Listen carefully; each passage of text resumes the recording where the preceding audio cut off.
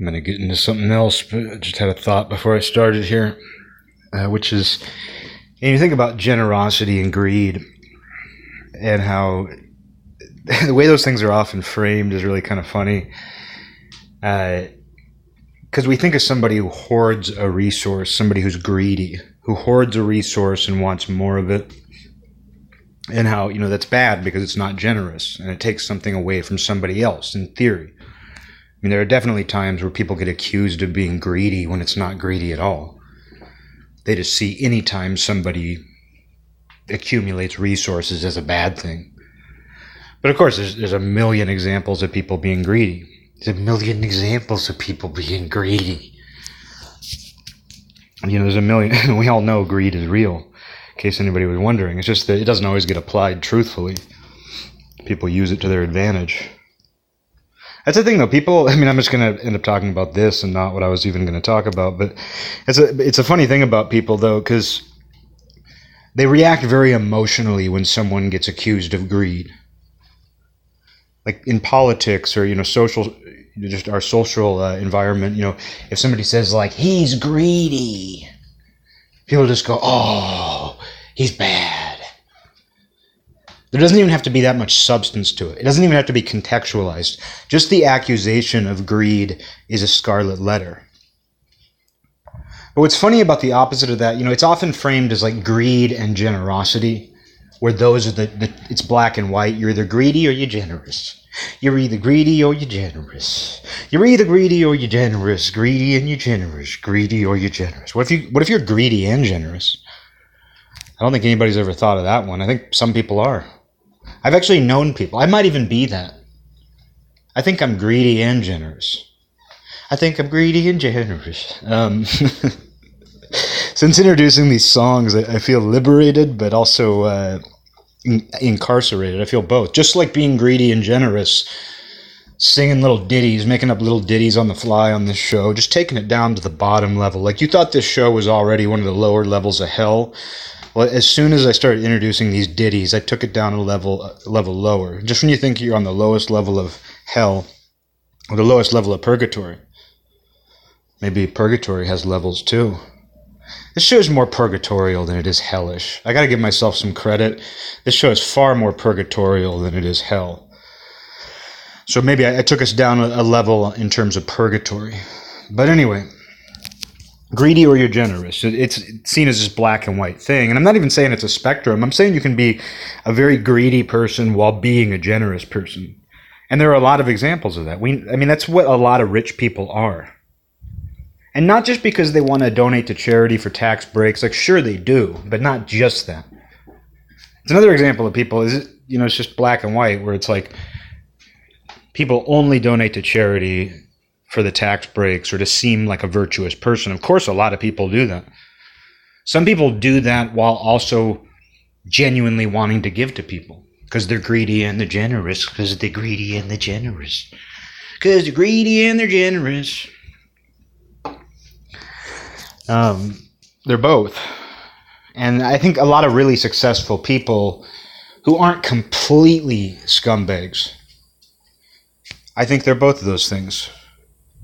And I think even somebody who doesn't have a lot of stuff is that way too. I'm greedy and generous, and I don't have a ton. You know what I mean? It's like I understand what that is to be both of those things, and I think a lot of people aren't. But just getting back to like the dynamic, people seeing like, oh yeah, the inverse. The reason why some people aren't rich is because other people are greedy or they themselves are generous. Like if you're always giving things away, that's the reason people don't have anything. Or they don't have anything because somebody else took it from them. And, it'd be a nice world. Like, I would love a world where everybody was just totally generous. Not communist, but just very generous. When somebody truly needed something, people did something for them. Which is about the most generic platitude a human being could ever say out loud. Oh, I think when someone needs something, someone should give it to them. Applause. But often it doesn't work that way. Because there's some people who are just impulsive and irresponsible. Obviously, I'm not including in this people who have just been hit with a hard life or hard times. Like if you're born into poverty and there's no opportunity around you and you miss all of the moments of luck that a person might have and you work hard and stuff. I mean, there's people who still have it difficult. And there are people who are poor in part because of greedy people. Like I said, this isn't me saying it's like it's one thing or the other. I'm just saying that there's a whole world in this. There's a whole world inside of greed and generosity. And there's a lot of people, though, like the reason why they are struggling is because they're very impulsive. Like there's people who can hoard things, but they don't save them. They consume them. I mean, there's people who go to the grocery store and buy $200 worth of food and eat $150 of that in one night. You know, that person might have a lot, but if they consume it really quickly, they really don't. And that happens at every scale. Like we always hear these stories about celebrities who are broke. It's the same thing. It's like they have a lot of resources, and some of them maybe they're doing something, they're manipulating the system in some way, or they're crying broke when they aren't. But we see those people go bankrupt. I mean, athletes become famous and spend all their money. So like those people are rich, and you could not necessarily because they're greedy, but they become rich, and then they just consume all of their resources really quickly. So they don't really have wealth. They don't accumulate wealth because they just spend it. It's the same as someone buying $200 worth of food and eating it all in one night, which people do. So so part of this dynamic is like people aren't. It's not that those people are giving. Those are people who are consuming way more. And those people really freak me out. Those are the people who I think are the biggest problem. Are people who consume a lot, they take a lot of resources, and they burn through them on their own. Like I think everybody has a little bit of respect for somebody who consumes a lot of resources and manages to, I mean, maybe not everyone thinks this way, but I always have a certain respect when I find out that someone puts money away or something like that. When they make money or they just have resources. It doesn't even have to be money, but they think ahead. I guess it's not that like I'm like, oh, it's so cool they have all that. Oh, dude, it's so cool they have all those resources. No, it's more just like I respect the discipline. I respect the foresight in that. And when someone's just like consuming stuff like a lawnmower cutting through tall grass, I'm a little like, I don't know if I want anything to do with that person. Whereas like somebody else would have an opposite philosophy where like, what's the point in having all that wealth if you're not going to spend it on fun and nice things? The whole point of accumulating it is so you can live big, baby. The whole point of having that stuff is so you can live big. Living big. There's people who admire that. They're like, yeah, well, party it up. Do whatever you want. Buy a speedboat. Buy a couple houses. Live it up. The whole point of it. But I don't know. There's different ways of seeing that. Because like I think of someone accumulating wealth, and I don't think like they're wasting those resources they're storing. I think what they're doing is they're giving themselves a strong sense of security. Where it's like, I'm going to sit on my resources and accumulate them and not spend them wildly. Because that feeling of security and stability is worth far more than a steak dinner every night. The best steakhouse in town. You know, I think they're actually buying something. When somebody hoards money, they're actually buying something with that money. Hopefully. Because, I mean, there's tons of people where it's pathological, where, I mean, I've known people, and you hear these stories all the time of somebody who has a lot of money, but they constantly feel like they're broke. That's kind of what motivates them to be rich, is they can never really feel secure and stable. But there's a lot of people, too, who they have a lot of money, and they're like, oh, you know, I have security and stability now. There are people who manage to feel that way. And so they're spending a lot of that money, but it's on security. It's on stability. It's like, yeah, that money's sitting in the bank, but what it does for my life, what it does for my sense of being is worth far more than pleasure and entertainment. But like I said, it could be pathological too, where this person's worth millions of dollars, $1 billion. And they're like, oh my God, I'm running out of money. Oh my God, I lost $10. Oh my, you know, Everything we do goes haywire. Everything we do can go into overdrive. Everything we do can malfunction, and you just turn into this robot. You turn into this neurotic robot, just like, I got to keep doing this thing. It's like a good thing gone haywire. But enough about that. I just had a random thought about greed and generosity, and just the way that those are framed as if, one, you can't be both of those things. You have to be one or the other. That the reason some people don't have things is because everyone else isn't generous enough. When some people don't have things because they don't really know how to have things. They don't know how to keep things. And that's what makes it so difficult. That's what makes economic questions so difficult. I don't know shit about the economy. I don't know shit. I should start pretending I know a ton about the economy. Hey, I know a lot about the economy. Hi, nice to meet you. Oh, you're really pretty. I know a lot about the economy. I don't even know what it means. That was one of those words as a kid where, like, when I was a very observant kid, where I just paid attention to what was on TV. Even if my mom was watching the news and I found it boring, I would kind of take in what they were saying because it was esoteric. It's like there's this language being spoken that I don't completely understand.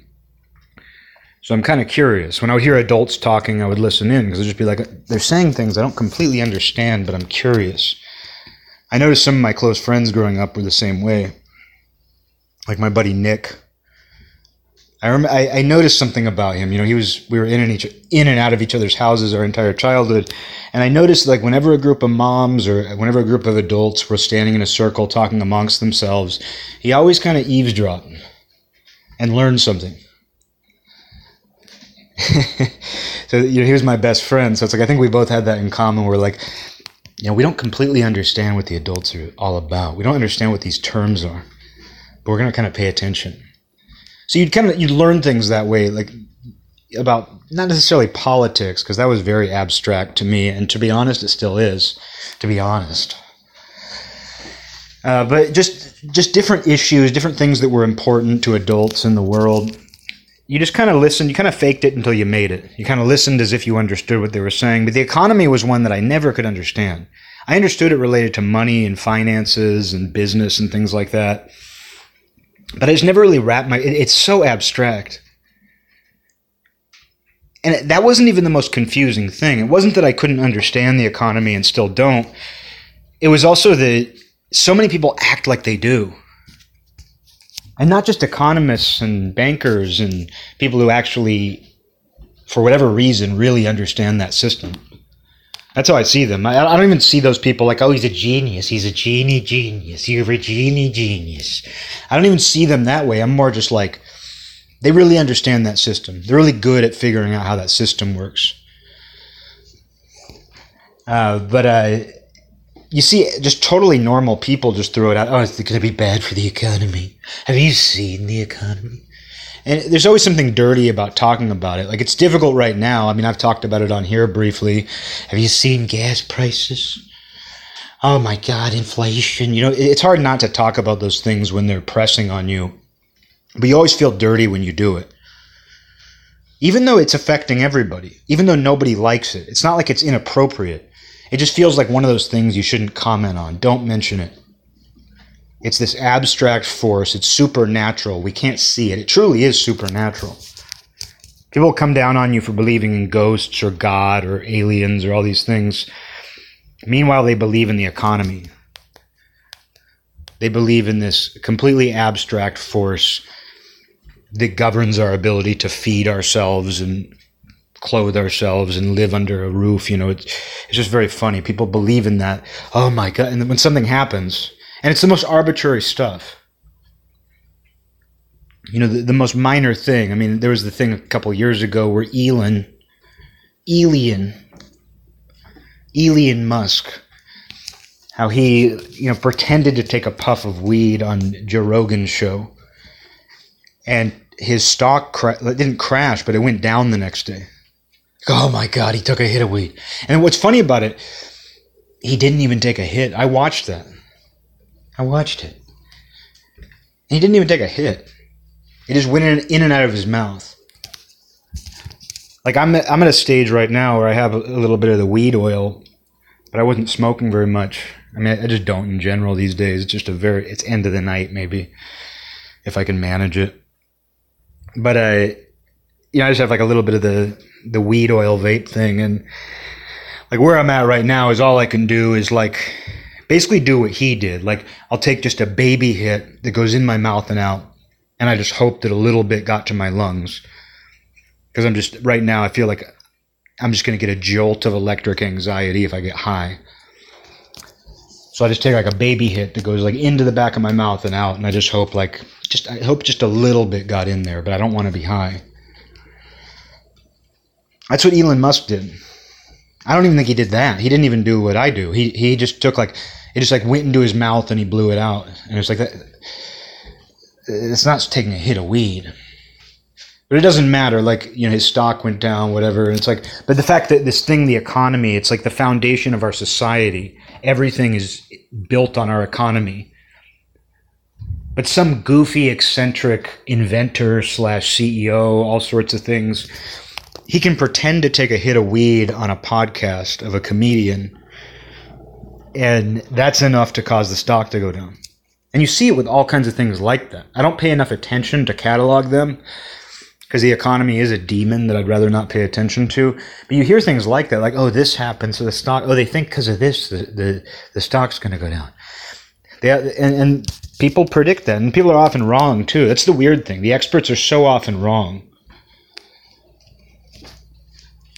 They all make these predictions. And I didn't plan this, but this perfectly segues into what I originally wanted to talk about when I started this. I didn't plan this. It's always nice when a plan falls together naturally. Because what I was going to talk about is prophecy. And this is a topic that comes up now and again on here, but prophecy and predictions. And something I noticed, especially in the age of the internet, but I always remember this. I think it's just become more apparent online, like other behaviors have. Like other behaviors have. Just become more apparent online like other behaviors have. But I've noticed that like people get very excited or smug when they think their predictions came true. I said that was going to happen. What did I say 2 months ago? I told you. What did I tell you was going to happen? Think like world events and things. And people will make those predictions fit what actually happened. So many things that occur, so many events and situations in the world are so multidimensional. Like if you made some kind of prediction, unless it's just completely wrong, there's a good chance you can make it fit what you were saying. Oh, well, this is what I meant. Oh, well, we'll see, like, that's just a different interpretation of what I meant. But people seem to get a lot of pride, a lot of smug pride out of their predictions coming true, even if they're not true. But they really want to come across like these prophets. And in today's society, it's less focused on like, hey, I'm a mystical prophet. It's more focused on like, I just get things. I just know things. I'm smart. The reason my prediction came true is because I'm smart and I know things. I get it. But no matter how you explain it, it's always kind of looking for a prophet, and people want to feel like a prophet. But it's very telling when someone's very excited or smug about one of their predictions. That tells me that they're full of shit. Even if their prediction was true, that tells me they're a fraud. Because it's like, what's there to celebrate? Oh, you were right. You were right. Or kind of right. You feel justified in saying what you did or thinking something was going to happen. And those types of people, though, they'll never acknowledge when their prediction was wrong, of course. When it's right, they're like, oh, see, I just know. I just knew. And it's very much for other people. It's very performative. It's like they want other people to see that. Oh, I was right. And that, for some people, that's their entire profession. There's people who get paid to do that. I mean, talking about the economy, that's what a lot of those guys do. And I'm not even talking about them. I'm just talking about people in their own political people. I'm talking about random social media users, bloggers, public personalities, just people who are out there. I always smell a fraud. I don't like smelling frauds. But I always smell a fraud when one of those people is like a little too smug or excited, a little giddy. Giddy would be the right word. When they're a little too giddy that their prediction came true. It tells me that doesn't happen very often. Because if your predictions come true all the time, if your prophecies come true, you're just like, oh, it's another one. Yeah, that's just what happens. My predictions come true. Or it's a sickly feeling. Like, I can tell you when my predictions come true, especially if there's anything even remotely negative about them, I feel sick. Not literally physically ill, but I have this sinking feeling. And I don't want to talk about it. Like, if I predict that something... I mean, I've had this happen, because this happens on a personal level, too. Like, I've had friends tell me things like, oh, I'm getting back together with her. I'm getting back together with him. And whatever it is they're doing, and you just... I mean, that's a really easy one. You don't have to be a prophet to see how those situations go. But somebody will just tell you they're going to do something, and, like, in your gut, you're like, ooh, that's not going to work out. And you don't want to be a naysayer and express that ever, but just like you kind of know. You can kind of see how it's going to go. And sometimes people surprise you, but oftentimes, your prediction is right, and you never feel good about it. But I feel that way about world events and things too. Like when I think something bad is going to happen in the world, and it does. I mean, a good example of this, I'm not a prophet, but a good example of this, and I still feel sick about it, is... when right before my mom died, it was Thanksgiving. It was right around Thanksgiving, and my mom would die a couple weeks later. And I remember, I was having a conversation with my mom, and I was like, I just wish something really big would happen, like world shaking. And I didn't mean it as a good thing, but I said, I just want something. I was feeling so stagnant. I was like, I just want something big to happen. This is around late November 2019. I don't even think my mom said anything. I don't think she knew what the fuck I was talking about. But I didn't necessarily want it to be a good thing. I wasn't thinking I hope something horrible and catastrophic happens, but I didn't mean it in a good way either. And then 2 weeks later, my mom's dead. 2 months later, and coronavirus hits. This country just degenerates in all sorts of ways. It goes... a process that was already unfolding, this revolution that has been slowly unfolding, just goes into gear. And I've thought about that a few times. Like I don't feel responsible for it. Like me saying that brought that on. That's another part of this. I mean, that's where I've had that feeling. I try not to dwell on it, but sometimes you have that feeling. Like you're somehow responsible for something that you have no direct control over. It's kind of narcissistic. It's associated with certain, obviously, personality disorders and mental illnesses, but I think a lot of normal people experience it too. You wouldn't even be able to put it into words, and you might not even want to. But you kind of feel like, oh man, I really wish I wouldn't have said that or predicted that. So I've thought back on that, and I'm like, it's not like I was predicting coronavirus, but I just said to my mom, like, I really want something big to happen. And it was almost like I was expecting it. Like the way I said it was almost like I was anticipating it. And then sure enough, a lot of big things happened personally and in the world. It reminds me of my buddy Nick, who I was talking about, where when we were, I think it might have been in high school. Yeah, our first year of high school or something. There was a guy, a classmate's older brother went off to the Iraq War. And he ended up getting injured. And then when he got out of the hospital, he went out and I think he dove on a grenade and died. And I told my friend that. I told Nick that. I was like, hey, did you hear that his brother died? And he goes, I feel sickly responsible. And he told me this story where he'd been at this kid's house who he skateboarded with, and this kid was being babysat by a girl a few years older, and she was close to the family. So while she was babysitting this kid and my friend was there, she had a going away party for the guy who was going to Iraq. It was a group of people who were probably like 19 years old. They had graduated high school, but he had signed up. It was post 9/11. He was going to go to Iraq. And the kids, like my friend included, like they spied on the party. And my friend said that like he was like peering through a door or something, or like looking through. He was an observer. He was outside of the situation observing this. And he said, like, at one point, the girl hosting the party was like, I'm not going to say the guy's name, but she was like, I might as well. Why do I have to hide it? She's like, hey, everybody, I just want everybody to, I shouldn't be mocking with this. It's sad. But she was like, hey, I want everybody to, like Jake's going to Iraq. Like he's going on overseas soon. And it was like this going away party for him. And she made this announcement and stuff. And like my friend being who he is and just kind of observing this from afar in another part of the house, he felt this really dark feeling.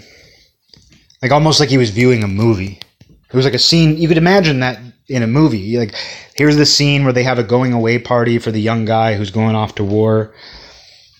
And then at school, when I went up to him, I was like, oh yeah, you hear he got killed? And he was just like, I feel sickly responsible. It's not like he, went off about it, but it's like, I know that feeling. It's almost like because he saw this scene and it was kind of dark, it was something kind of ominous and foreboding, like foreshadowing. I completely understood what he meant, and I felt that way. It's not like he made a prophecy. It's not like my friend was like, oh, and I knew right then he was going to die. I'm sure my entire hometown would hate me if they heard me talking about it this way. The guy died a hero. He really did. But I just understand that feeling where you get kind of like an intuitive sense for what's going to happen. And you almost question yourself, like if I didn't observe that or I didn't think that, would that have happened? But anyway, getting back on track, it's funny that people will lie about their own ability to predict things. I was mentioning how people will get excited or smug or giddy, and that's often a sign that they're a false prophet. Because you should either feel sick about it or it should just be casual. Like you're like, oh, yep. It's like synchronicity. Like synchronicity is very exciting when you experience it, if it's new to you. If you're not sure what that is and you're like, I can't believe that came up 4 times in 2 days. Oh, I can't believe you just called me when I was thinking about you and brought up the exact thing that I was thinking about. It's stuff like that that'll blow your mind. But you do, and I used to get really excited and giddy about that stuff, and I would want to call somebody and be like, this synchronicity happened, it's wild. And I would always hear people, spiritual practitioners and just various people be like, experience those, but don't celebrate them, don't cling to them. And then eventually you do reach a point, though, where you don't. Like, those things happen or they don't happen, and when they do happen, you're just like, yeah, of course that happened. Of course. Like, it's no longer a surprise. It's casual. You know that happens. You know that Indra's net is made up of jewels, and every jewel reflects every other jewel. So, of course, you're going to be hit with synchronicity. Of course that's going to happen. There's a great interconnectivity to everything. And it goes beyond scientific, mathematic probability. There's something strange that happens. But once you realize it's actually normal, once you realize it's totally normal to experience these moments of interconnectivity, these little winks from the universe, God, whoever, who's just like, here you go. Here's just a little reminder of the interconnectivity. Here's a glimpse. Here's a glimpse of that thing that's going on all the time, and you're just so caught up in nonsense that you forget about it or you don't notice it. You forget that you're living in it. You forget that by being alive, you yourself are part of a greater synchronicity. How does this sound? How does this speech sound? It's true, though. You by being a living human being, you are part of a greater interconnectivity, a wholeness. And you forget that, and so many things obscure that you get glimpses of it, and you're like, oh my God, these I'm reminded that everything's connected. But how, many spiritual teachings say, don't get attached to that, don't celebrate it. Don't make a big deal about it. And I think one of the reasons they teach that is because that stuff is normal. And you don't want to be attached to it or cling to it or expect it or want it. Because that's what kind of happened to me. Like years ago when I was younger and I would experience synchronicity, often with other people, so I know I wasn't crazy. But when I would experience synchronicity, I would want more of it. I'd actually think, I hope that happens again. I'd almost look for it. And a lot of people are synchronicity hunters. But I think that it's fun to be hey buddy, don't bite me. I think it's fun to be excited about that. I don't think you should be too austere. I don't think you should be mean-spirited about the idea of celebrating these phenomenon that we try to deny and obscure from our lives. I think it's fun to be excited about it, but you should eventually kind of accept it as normal. And when you do, that means that you're connecting with the greater wholeness at least a little bit more. I mean, I certainly don't feel connected to the wholeness all the time. I don't really feel it right now, but I think when you stop celebrating that kind of thing, you're like, oh yeah, of course. I think prophecy and prediction is kind of similar, where it's like, if you're actually able to predict things and prophesize about things, you should reach a point where it's just normal. And you're like, yeah, that's just how things work. But it's not just people claiming to be false prophets. Or not claiming to be false, but it's not just people claiming to be prophets and being false. You also see where people really seek prophets. And they get really excited, and these little cults develop. So-and-so said this would happen. Oh my God, I can trust him now. They're the people who get sucked in. Like when someone's like, hey, I predicted this. Or even if the person themselves doesn't remind people that they predicted it, there are a certain number of people who are going to remember, and they're going to be like, so-and-so predicted this. He's our prophet. Everybody trust him. And it's funny that we look for that. And we don't frame it around like seeking a prophet. We're just like, this is a guy I can trust. This is a guy who knows how things are. This is a guy who knows how things are. You know, we kind of look at it that way if we're more materialist, but it's like you can see where the impulse is still coming from the same place, which is we found our prophet. And, you know, it is funny, you know, and cults develop around that. Real cults, but also little micro cults. Public figures, internet personalities.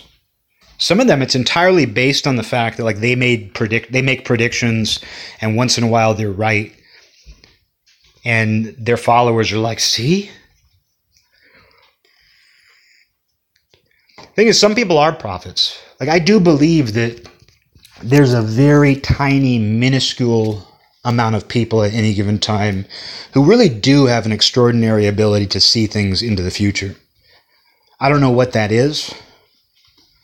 I've known a couple. I've known one for sure. And I've known people who are on the road to being that way. And I feel like I've been lucky to know them. I don't know what that is. You know, I don't have an explanation for it. You think I know what that is? I just know that there's some people who have an extraordinary ability. And they're not just people who throw out a bunch of predictions. They really have laid things out. And you could look at this from a more materialistic, scientific point of view if you want and say, some people just have a really good intuition. Some people just really understand patterns. And I think that's a big part of it. Like speaking for myself, like when I accurately predict things or think I know something's going to happen, maybe a little bit of it can't be explained. But I think part of it is just, you know, having a really honed intuition and really listening to your intuition about things. Not processing things through your mid-wit, average intelligence brain, but just feeling information, feeling your surroundings, feeling what you observe. You can't teach it, but it's like I think you can strengthen your intuition. I think anybody can. I don't think it's not like an IQ or an intellect where you just have it set. I think everybody is intuitive. I mean, I've known some people who would be considered very stupid by a lot of people, uneducated, just boneheads. And I find that they still have an intuition, a strong one sometimes. I mean, that's why when people look back at primitive man and cavemen and everything, they're like, how'd they do it? Their IQs were 60. And it's like they were running on intuition. You know, they weren't thinking about things the way you think of them. They were operating off of intuition.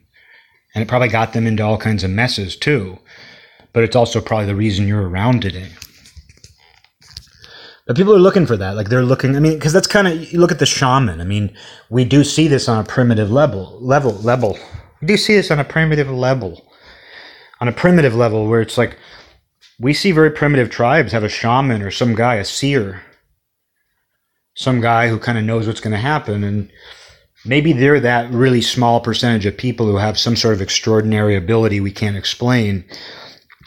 But they also might just be the guy in the tribe who sees patterns the best, who observes things and processes them and feels them. But either way, we have a need for that. It's something all human beings do. We see it in a religious, spiritual context, but we also see it casually. We see it in the secular world. It's the reason we have these economists make all kinds of predictions about the economy, which is a supernatural force. How is that any different than a lot of conceptions of God? It's like, oh, there's this abstract, invisible force that, you know, reacts to the smallest things, the smallest whims, and our well-being depends on it. If this thing goes bad, it means that, food's going to be more expensive and there's going to be less of it. It means life's going to be harder. It's going to be harder to survive. That's how people see God. It's like the idea, if God gets mad, the crops aren't going to grow. The resources aren't going to be there. It's very similar to how we view the economy. The economy is not God. That's a big difference. But people view it that way. It becomes that to them. And they name their own prophets over that thing. Oh, I'm going to tell you what the invisible force is going to be like a week from now. I'm going to tell you what the invisible force is going to think and react to. When Elian smokes he pretends to smoke a joint. That's the kind of shit. Like that sounds insane. That sounds like pseudoscience. But yeah, I don't have a totally secular view of it. I wouldn't even say my view is secular at all. I just know that the average person picks up on patterns and intuition. I'm not what do you call it? Do I even need the word? I can't remember the word. I'll think of it later. I don't need to break things down into their smallest parts and think that that's where the meaning comes from, or that's the only part of it. Reductionism. I'm not a reductionist, but I don't need to break down everything to its smallest component and say that's why it is the way it is. Because if anything, why it is the way it is because of all those parts working, and whatever that is when they work together, the wholeness. But that said, I can look at it and say, yeah, a lot of what people see as prophecy is just somebody with a really good intuition, who's observant, who takes things in and doesn't just think about them, but kind of feels them. Just feels them. And they see the patterns. And I've talked about psychic activity on here the same way. Because that's the same thing we're talking about. The ability to predict the future is a psychic phenomenon, the way we think of it. But even just on a mundane level, and everybody always thinks of psychic phenomena, they always think of prophecy in the most grandiose terms. When it happens all day, every day, everywhere you are, it's usually mundane. Usually mundane. It usually is mundane. It happens a lot while driving. You'll see a car, and for some reason, they're not doing anything wrong. They're not weaving, they're not speeding, they're not doing anything wrong. They're in front of you. And you just go, I don't trust them. There's nothing about them. There's nothing intellectually you could observe about that car or that person in it that would make you not trust them. They're just another car on the street. This happens to me constantly. It's often when I'm behind a car, but sometimes when they're behind me. But when I'm behind a car, I'll just be like, oh, I got to be careful. And sure enough, that person doesn't use their turn signal, stops abruptly, starts weaving. They're texting, they're sexting. They're texting the sexted. And I just somehow knew, even though there was no information available to me, I just knew. Something told me, my intuition told me, don't trust that person in the car in front of you. Leave a lot of space. Talking to myself like a mom. Leave a lot of space with the car in front of you. My mom used to tell me that. And, it happens though with people behind you too. Sometimes I'll be at a stoplight, or I'll just be driving and some guy gets behind me and he's not doing anything wrong in that moment. There's no information or data that I could take in that tells me this guy's going to tailgate me or be an asshole. But I just see him behind me, and the second I see him, I think, oh, God, this guy's behind me. I got to be careful. And sure enough, many times that guy ends up being a problem. I don't know what that is. It's like an aura or an energy you're picking up on. And it's mundane. That shit's as mundane as you can get, sitting in traffic. But it happens all the time with all sorts of different situations. And yeah, you could bring it into that territory of well, the fact that you thought it, did you manifest it? I believe in some degree of manifestation for sure, but I also believe there's chaos all the time too. I believe things happen randomly. I don't know. I believe both. Sometimes you manifest things, sometimes they just happen. Sometimes it's both. Sometimes I don't even know if I can separate those ideas. I don't think we're in a position to be able to even separate those things and know which is which. But you just get kind of a psychic intuition, oh, that car is going to be a problem. I should be careful. And for me, it's almost always confirmed in that situation. For some of us, it's with people. Sometimes you don't trust somebody and you're like, okay, yeah, I got that feeling from them. It doesn't really matter whether you believe in psychic phenomena or not. Like, this happens. It doesn't matter what the framework is. It doesn't matter whether you trust your prophet because he's an economist or a shaman. It happens. But it's interesting that people are always looking for it. You know, people are always seeking out the next prophet. They're like, this guy knows. This guy gets it. This guy can tell us something. But you can never trust someone who's too giddy or smug about it. Like, yep, I do. What it reminds me of is I had a neighbor as a kid named Joe. He was a year older than me, and I really looked up to him. And really sweet kid. Like, he helped me tie my shoes one time when I didn't know how to tie them. I had to take my shoes off at school. And I learned how to tie my shoes kind of late, like in the middle of first grade or something. I was a late bloomer with shoe tying.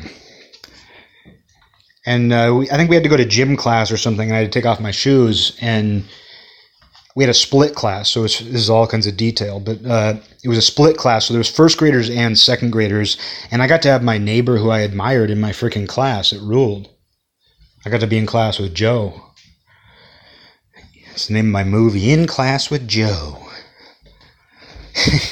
It's the debut episode of In Class with Joe. But no, Joe, he was just such a nice kid. And there was a time where he tied my shoes for me because I couldn't tie them, and he didn't humiliate me. He just tied my shoes for me. Like, what a nice kid. That was the kind of kid he was. But there was a time like where he lived next to me, and we would play, you know, in the yard. And one time, like, he told me, like, he's like, I know everything, which wasn't like Joe. Wasn't like Joe to talk like that. He was a really humble, nice kid.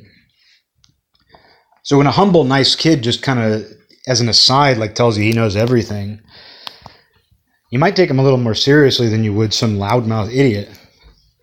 I don't know what kind of wild hair was, you know, Joe had that day, because, like, I don't know why he decided that day to tell somebody he knows everything. But then I went around the entire neighborhood, because at that point, all the kids were just outside all the time. All the kids in the neighborhood were playing in our yard, around other people's yards. And I started going around to everybody. I said, Joe knows everything. It was like a cult. Hey, Joe knows everything. And I told my mom that. I was like, hey, you know Joe knows everything? Joe knows everything. Maybe that should be the name of that should be the name of the movie. Joe knows everything. I feel like there probably is a movie called that. But I told my mom, I was like, hey, you know Joe knows everything. It was almost like, have you heard Christ has risen? And the thing was, like this kid and I stayed friendly, you know, for the rest of school, but we didn't stay close friends. Like, I didn't admire him. I always thought he was nice. Like, I never had a beef with Joe. A beef with Joe. You got a beef with Joe? He knows everything. How could you have a beef with Joe? Because he knows everything.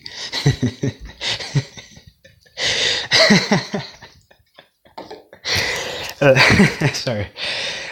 But anyway, like, this wasn't like I didn't spend my entire childhood worshiping Joe. I wouldn't even say I worshipped him. I just admired him. Just admired him. I didn't worship him. I just admired him.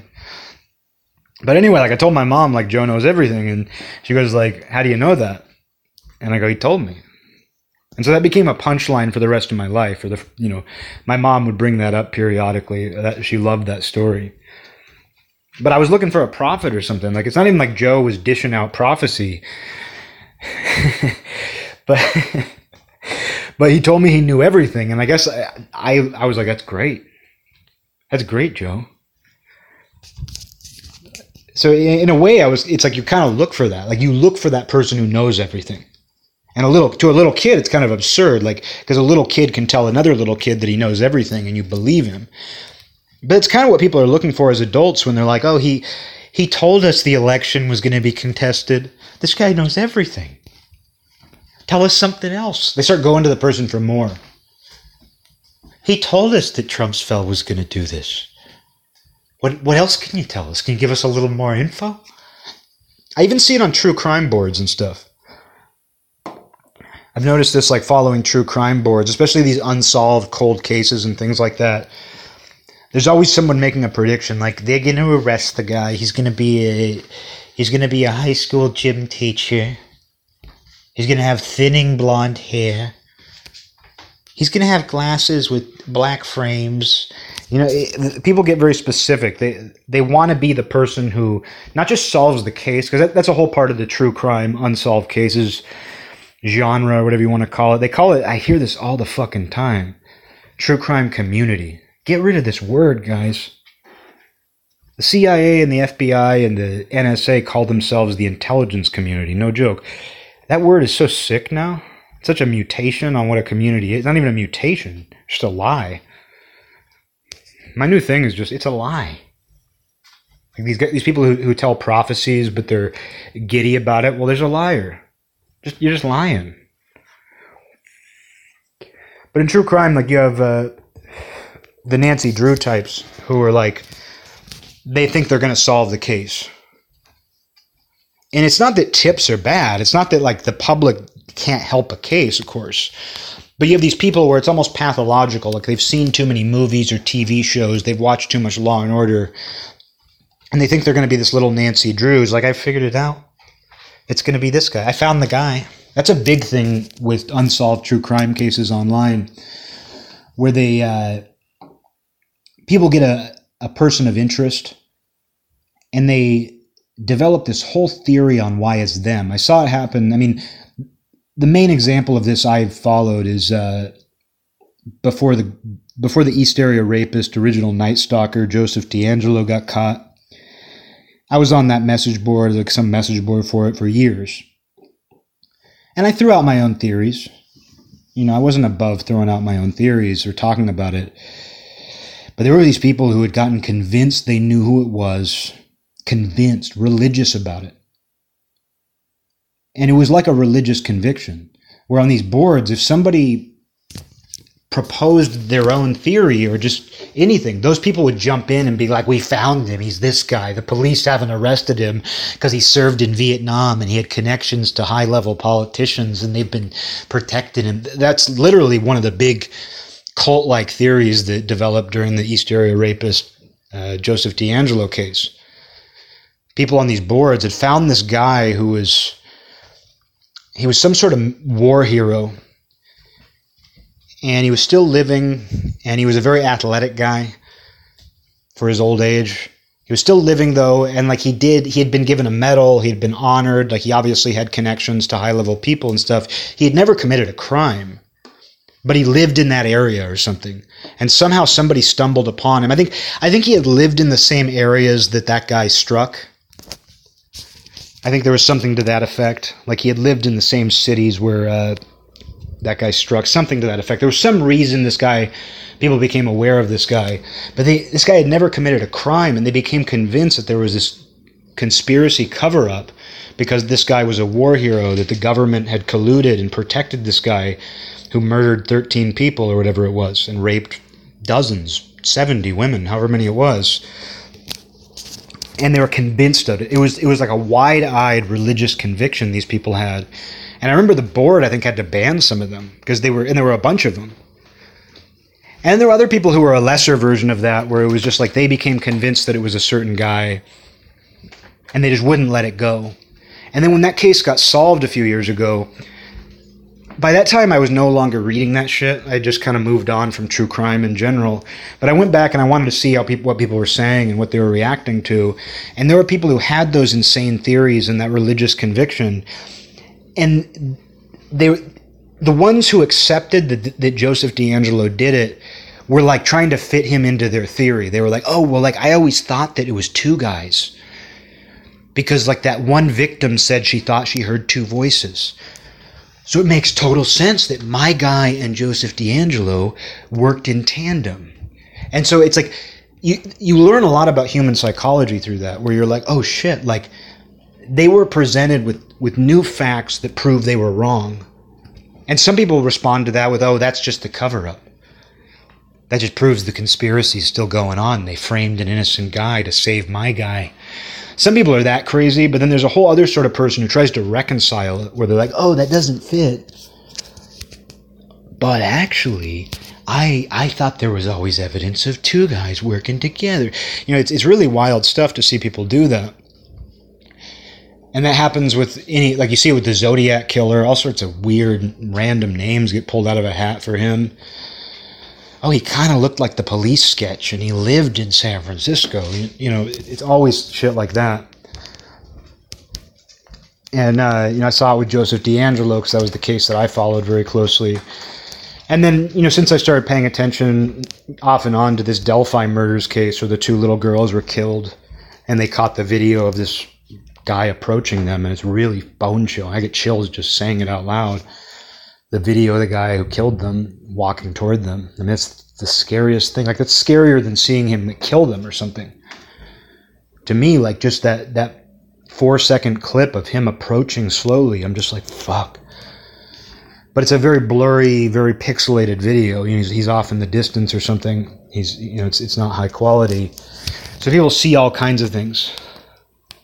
And with that case, since I started paying attention to it, people have their own theories about who it is, and they're convinced. They're totally convinced. So you see where, like, people in true crime, they want to be prophets too. They want to be like, I know who it is. That's what I said. That's what I said. I said it was going to be a guy like that. I said it was going to be him. People want to claim credit. It's just a weird thing we do. They want to claim credit for these predictions. And even when their predictions are wrong or not completely right, they find a way to bend it. Because you can do that with lies. You can do that with illusions. You can bend them. They're bendy. But I don't know. It's been weird to see that in true crime, because a lot of people get sucked into it. And, for example, like, some of it's a little more reasonable. Like, for example, there's a podcast that covers that case called Murder Sheet. It's this really dorky guy and girl who are both lawyers. And their podcast got big because they found, like, what do you call them? Like, classified documents that revealed more information about the case. And they tactfully shared them. And they've also been on the beat. And they've managed to get some information that wasn't publicly available, and they seem very credible. The people who have their own theories about, like, who it is, like, they hate Murder Sheet because they're insane. But Murder Sheet, I always listen to it and I'm like, these people are so fucking dorky. But they're not. What they're doing is fine. Like, what they're doing is one of the better resources exploring what we don't know about this unsolved case. That's my feeling on it. But they've developed a little bit of a cult following too, though, because it's like they've managed to, because they've been able to release some information and give people an idea of what's going on with the investigation. Like, the police haven't released, they've been able to provide some information the police haven't released that seems to have validity. The ethical questions there, if the police aren't sharing it, should you be sharing it? But, who knows? Some people have theorized that they're getting some of their information from the police themselves. Apparently there was a case that I don't know anything about, but there was an unsolved murder case where the police actually fed information to a podcast to get the information out there and kind of put pressure on and expand the reach. And supposedly the podcast helped. Supposedly the podcast helped. I don't know if it got it solved, but I've seen people who aren't idiots say that process actually helped solve the case. So some people have theorized that, like, maybe the Indiana police have fed information to this podcast for similar reasons. It's a new modern way. I mean, they do that with regular journalists. That's been a long-standing technique in law enforcement, to leak information to journalists to try to get a certain result. Following the mafia, they've done that a lot. Like, the FBI would tell a newspaper something, the newspaper would publish it, and that would get guys on the street talking. So, like, the FBI would have wiretaps on these guys' phones. They would release something to the newspaper publishes it, the mafia guys read it, they run and get on the phone, and they were like, did you see? They know this. They found this out. And that actually helps the police, the FBI, develop even more intelligence about those guys. So there's all kinds of crafty ways. I mean, this is probably water is wet to a lot of people, but there's all kinds of crafty ways that police will disseminate information. And podcasts are just a new form of media, so why should it be any different? But because Murder Sheet has been able to release like some things that aren't publicly available and seem to be valid, people are like, oh my God, they're prophets. Although in this case, I don't think it's that bad. I think this is a good example of like, they don't claim to have any special insight. They just claim to be two lawyers who are doing what they consider their journalistic duty, doing a podcast, and they're just sharing actual information they've gathered. So I don't think they're claiming anything weird. They're not claiming to have any vantage point. But they have been like, we have anonymous sources. And an anonymous source is kind of like a prophet, where it's like, here's this person who in the shadows, who we can't name, who's telling us things that we shouldn't know, that we're not supposed to know. And that's kind of what prophecy is. It's like, it's someone telling you something you're not supposed to know. You're not supposed to know the future. You know, you're not supposed to know that. That's why we don't typically know it. So we almost never know it, because you're not supposed to know it. Clearly you're not supposed to know the future, because we can't see the future. If we were supposed to see the future, maybe more of us would be able to do it. So when someone does have some sort of ability to share information that's otherwise obscure, they kind of become a de facto prophet, which is the name of my band. Hey, we're the de facto prophets. Playing the local bar scene, playing a festival. Hey, you want to come see my band? We're called the de facto prophets. Worst shit you could ever imagine. You just know if a band has a name like that, you know, it's some of the worst shit you could ever imagine. Anyway, speaking of Murder Sheet, it's funny because at the start of their episodes, I don't listen. They cover other murders and stuff from what I gather. I just occasionally, if they have some kind of update on the case, I'll listen. I don't listen to true crime podcasts ever. It's actually the only one that I'll occasionally listen to just to hear updates on the case. Because, I don't know, just that image of the guy walking toward the girls. I wouldn't normally, especially like no longer having the true crime bug, no longer being interested in killers or anything like that for the last 5 or 6 years. Something about that Delphi murders case kind of caught me. Like the weird railroad bridge that they were on. This fucking footage of the guy. It's so fucking creepy. The mystery of it all. But what's funny about Murder Sheet is at the beginning of every episode, they give like a disclaimer. It's actually a trigger warning. They're like, content warning. This discusses, you know, sexual abuse and violence. And it's like, your show's called Murder Sheet. Your show's called Murder Sheet. Does somebody need to hear a disclaimer? Does somebody need to hear a content warning that this is going to be about dark, evil shit? Dark, evil shit. This show is about dark, evil shit, so we're just giving you a warning. It's like, it's just always funny to me. It's so redundant. Like, if I ran a podcast called Murder Sheet, if this show was called Murder Sheet, which would be so... Imagine that. Too bad I didn't get in early enough. Or no, I think... I mean, my podcast is older than theirs. But I should have chosen that name. I should have named this show Murder Sheet. It'd be so perfect. But if my show was called that, I wouldn't feel the need to give a content trigger warning at the beginning. I wouldn't feel the need to give a disclaimer about the content of the show. It'd be like, you're listening to a show called Murder Sheet. What do you think it's going to be about? You think you're going to be listening to something pleasant? What's funny about that, though, is, you know, disclaimers and content warnings are kind of in the same genre. They're not the exact same thing. I've talked many times for many years on here about disclaimer culture. How it used to be disclaimers were this thing that you saw, you'd see them at the beginning of movies, TV shows, and sometimes it would be a warning. It would be like, this show contains graphic imagery and adult language. Sometimes it would be that, which is the same thing as these content warnings. It's the same, it's a trigger warning. People act like trigger warnings are new. No, like you'd watch Dragnet or something, and it's like the names have been changed to protect the innocent. This show depicts graphic violence. You know, you'd see that all the time. Those are trigger warnings. But, you know, obviously it became kind of pathological, but it kind of followed disclaimer culture where it's like, every movie or TV show, in addition to doing content warnings and things like that, which is the same thing as the rating system, rated R, rated X, but in addition to that, you would see this sort of legal aspect where it was like, we have no responsibility for what you do or how you perceive this. And that's obviously for legal reasons, so you have no responsibility, so you're not legally responsible. But that kind of bled into like the new form of content warnings, trigger warnings.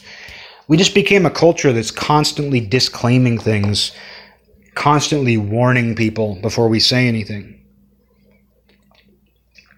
You're running a podcast about murder and sexual violence, and at the beginning you have to tell people, and it's called Murder Sheet, and at the beginning you have to tell people that. You have to tell people what it's going to be about. It's just funny. And obviously that's bled into social life. Like, I remember when trigger warnings got big on social media, or trigger warning, and it just spiraled out of control there. I had a friend of mine here in Olympia, and one of her friends, who was a large girl, my friend was telling me, oh yeah, she thinks there should be trigger warnings when someone discusses food or posts a picture of food online because she's fat and eats compulsively. And my friend was sympathetic because she was of that mindset too. But I just didn't say anything. I was just like, oh boy. You think people should post content warnings before they post food because you're fat and you eat too much and it makes you want to eat? I understand. I understand being compulsive. I did something to myself years ago where I'd stay up really late at night. It was after I quit drinking. I wasn't smoking any weed. I wasn't doing anything like that. I was getting into meditation and things. And I would stay up really late at night looking at pictures of really good food. Like, I would look up pictures of really good pizza. And what was interesting is, like, even if I wasn't hungry, eventually my stomach would start to growl. I'd be sitting there in bed just looking at pictures of pizza and things like that, things that I would just love to snack on. I don't know why I started doing that. I wasn't even planning. Like, one night I just wanted to look at a good pizza because there's something satisfying about that. And then I was like, oh, this is kind of interesting to not go and eat after this. Because you see that. I mean, that's the reason advertising works. It's like a pizza commercial and you're like, I got to order pizza. Oh, that looks so good. I got to get me that. That's how a lot of people think. And, for a reason, that's how we're wired. But I was just looking at, like, sometimes desserts, although thing is, I don't miss desserts. Like, I eat some things that aren't perfectly healthy these days. Like, I'm not as crazy as I was a few years ago, but my diet's still very healthy. And, like, I'll sometimes, like, think, like, oh, it'd be great to have pizza. It'd be great to have, like, fried chicken or just something. But I very rarely think about things that are just like ice cream, dessert. I very rarely want that. But I understand, like, some people see that and they want it, but it was just an interesting period. I didn't do that forever, but I would just sit there and my stomach would start growling even if I wasn't hungry, because it was like looking at that much desirable food just made my stomach go like, oh, I want that. And mentally you say you want that, but if you resist it, it's almost like fasting or something.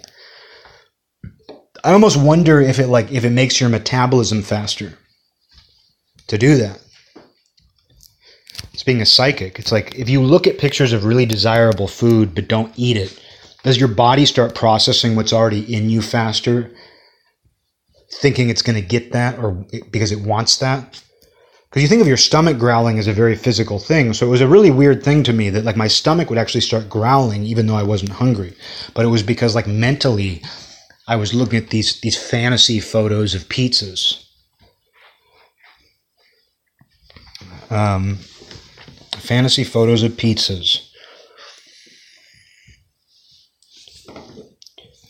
But got me going on that was just that girl, friend of a friend here in Olympia, who, like, saying, like, they need to have content warnings on food because she can't stop eating. Like, she can't see a picture of food without wanting it. And so she was of the opinion there should be warnings. Like, just put a warning on everything, I guess. And you just get into this old man sort of like, just put a trigger warning on anything. Get a safe space for anything. You get into that territory, but it's like, there's a reason why people react that way to people who think along those lines. But I don't know, what's funny about these disclaimers and stuff today, it's like a psychic disclaimer. Because it used to be TV shows, it was like, oh, when it gives a disclaimer, it was like, don't do anything physically stupid. Like the show Jackass. There was that show on MTV called Jackass. With Johnny Knoxville on Jackass. And they would give a warning. It was like, don't try this at home. That was usually what it was. Kids, don't try this at home. But we used to make fun of that stuff. Like, that was the common disclaimer. That was the common, like, content warning when I was growing up. Things would say, don't try this at home. And we'd make fun of all that. We'd make fun of disclaimers. We knew why they existed, but we'd always make fun of them. Like, you started to hear kids don't try this at home just more as a joke than a reality. Like, if somebody was about to do something stupid on camera, they'd like sarcastically say that into the camera, So we used to make fun of it. We didn't take it that seriously. Like, we understood. Like, I think it was effective in the sense that maybe it gave some idiots pause. Like, maybe some idiot who's watching Jackass is like, okay, because they told me not to do what they're doing, I'm less likely to do it. But overall, like, we saw it as kind of a lighthearted thing. It was just like, oh, they have to put that there. Oh, they have to put these disclaimers there. But at some point, people started to take disclaimers really seriously. They started to take content warnings really seriously. It was no longer fun or tongue-in-cheek. It was just like, no, you need this. We need this. We're doing a show that only talks about murder and rape. We got to warn people it's about murder and rape. We name our show Murder Sheet. We got to warn people it's about murder. That sort of thinking, it's pathological, and I get why they do it. It's not that I don't understand why they do it. It's just that this redundancy and believing that's necessary is what's funny to me. But it's kind of like, it's psychic, because it's like they're predicting that someone will get upset. They have a prophecy that somebody's going to listen to this and get upset. And if we don't say, hey, you might be upset if you watch this, somebody's going to be even more upset. So it's this kind of prophecy unto itself. It's kind of a prediction. That's what disclaimers and content warnings are. It's like saying, I know how people are going to react to this, so I'm just letting you know that if you're going to react that way, not to look at this. Well, someone who wants to find a problem with something will find it anyway, but it's kind of what it is. It's like a psychic disclaimer. It's like, we have no responsibility for how your brain processes this. Because we know some of you will process it the wrong way or aren't mentally capable of processing it in the right way. It's kind of funny, though. It's almost like telling someone, don't freak out. Don't freak out. Don't freak out. It's almost like telling someone that. It's like, they might as well say that. A disclaimer or a trigger warning, it might as well be saying, don't freak out. Oh, hey, we're going to talk about this. Don't freak out. And I don't think it's that effective. I mean, when you say that to somebody in a conversation, it's never good. Like, if you're talking to the sort of person who's going to freak out about something, and first you tell them, don't freak out, they're going to freak out even more. And so I kind of feel that way with this content warning disclaimer world we live in, where it's almost like the people who are going to freak out about that stuff are going to do it anyway, because that's what they do. People who freak out are going to freak out. They just do it. They've just somehow decided that's what they do, or they were wired that way. I don't know what it is. So I don't even know how effective it is. And I don't know who stumbles into that shit. Like, who stumbles onto a true crime podcast and doesn't know what to expect? And I mean, that one girl, the friend of a friend, it's like, does she expect people to say to her, like, don't freak out, but here's a sandwich, don't freak out. Here's a... Don't freak out. Here's a lava molten cake. Just letting you know. Because I know that you're going to want one. No, I know that you're going to want one, so I'm going to hide it. That's entitlement, though. It's a kind of an entitled view. Don't freak out.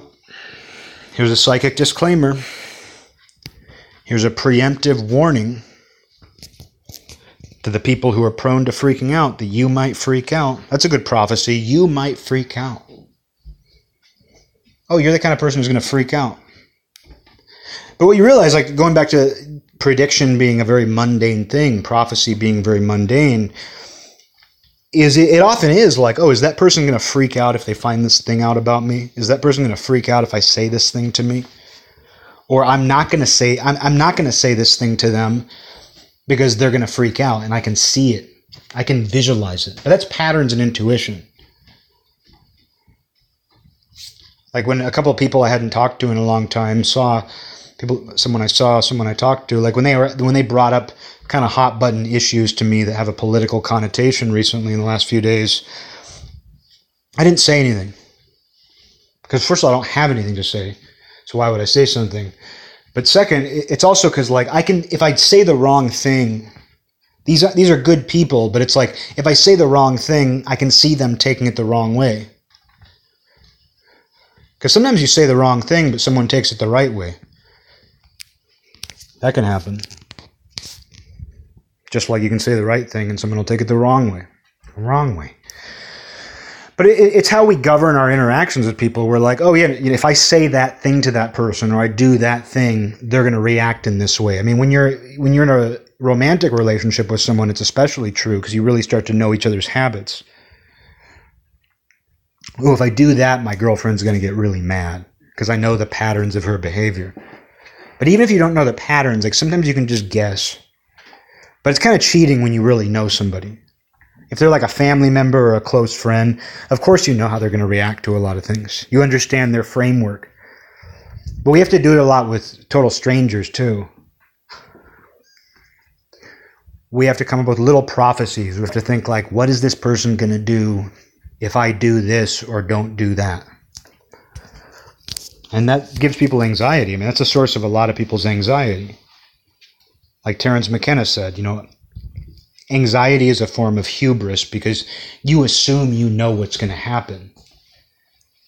Anxiety is almost like the affliction of the false prophet, where you're like, I know what's going to happen, and I'm freaking out. I'm going to freak out.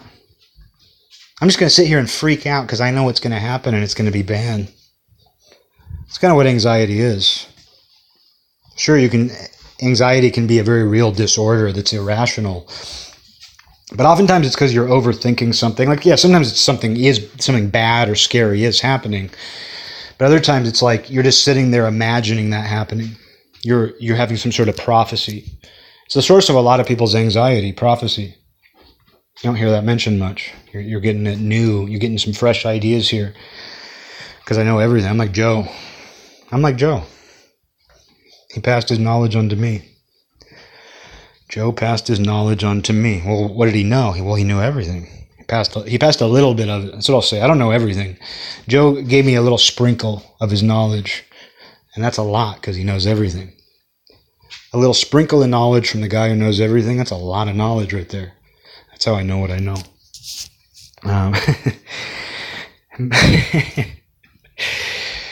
But anxiety is very much that. It's like, I know what's going to happen and I'm freaking out about it. I know how this is going to go and I'm just freaking out. Don't freak out. Dude, don't freak out. Someone's cutting your hair. Don't freak out, but I just cut your ear off. A lot of it isn't that, though. A lot of what people are freaking out about isn't real and right in front of them. It's not pressing. They're freaking out about everything. Anything and everything. Everything gives you a reason to freak out. And if nothing is happening, you might find a reason to freak out too. People freak out about nothing happening. Being bored and realizing you're bored and not being able to do anything about it, it's kind of like freaking out. It's not really, because it's not this, but it's like you're upset about the fact that you're bored. You're upset about the fact that nothing is stimulating you. And people get anxiety from boredom. So boredom is a form of freaking out. That's my opinion. That's my experience. That's what I know. That's what Joe taught me. As little boys, Joe said, Never mind.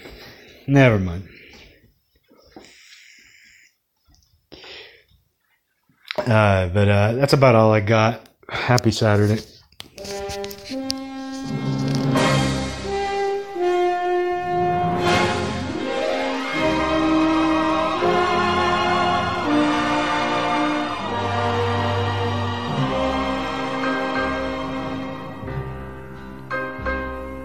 This land is mine. God gave this land to me. This brave, this golden land to me. And when the morning sun reveals her hills and plains,